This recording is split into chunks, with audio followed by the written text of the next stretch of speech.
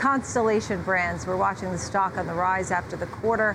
We have some details here. Brett Sifling's with us, Director of Get Invested, Gerber Kawasaki Wealth Investment Management, and Nadine Sarwat, Director Analyst, American European Alcoholic Beverages at Bernstein. Thank you so much for being with us. Nadine, I'll start with you. You have a buy rating on the stock. Tell us why. What stands out to you on this one? Yeah, thanks for having me. Absolutely. We like Constellation. It's our top pick amongst the U.S. alcohol space.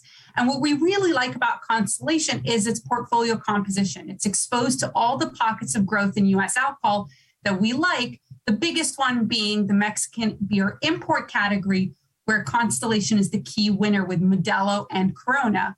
Penetration is still low among some of the key brands, especially Modelo. Consumers are wanting to premiumize even amongst this more challenging environment as different gas prices or other aspects affect consumer spending. They still want to premiumize alcohol. It is an aspirational product, but it is affordable luxury.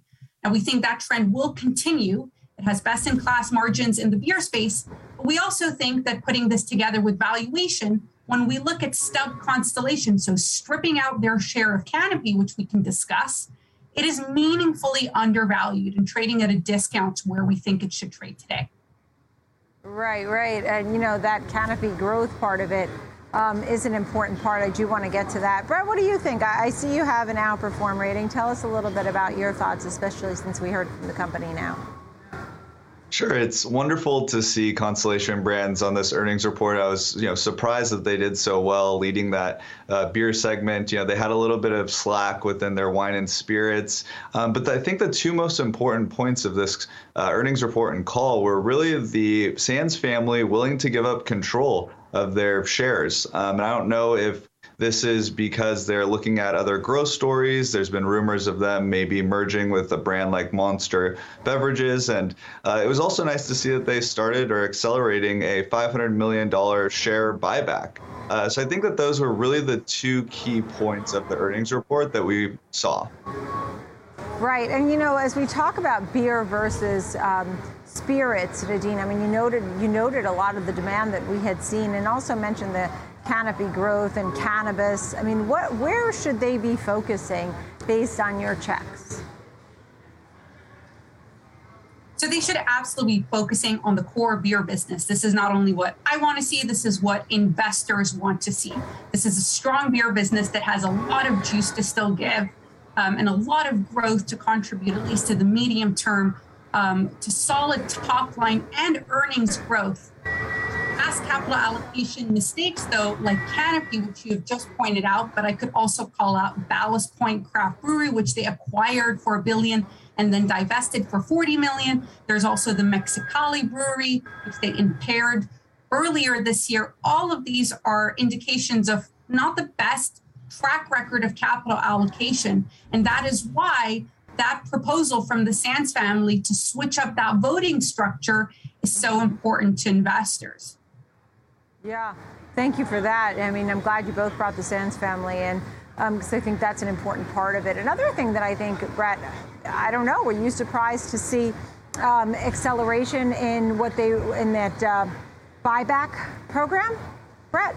I was happy to see it because, I agree that management hasn't had the best execution. When we do look at Canopy growth, they put in a little bit of cash and then they, kind of went all in when the company was nearly 30 times sales and still isn't looking to be profitable, at least for the next couple of years.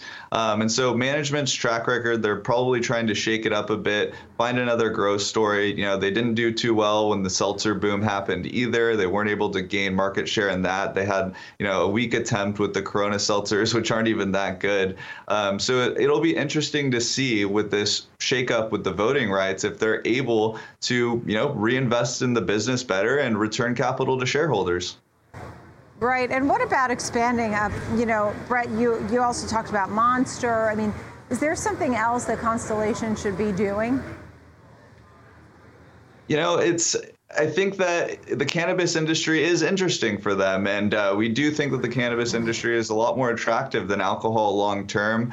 You have the bill that just passed in the House recently. It's kind of in the Senate's hand for federal legalization at this point. But if you look long term, yes, beer is great. It's always going to be here. People love drinking alcohol, but ultimately, the long term growth that needs a reset is going to be in different industries, whether it's in beverages like Monster or cannabis products like through Canopy.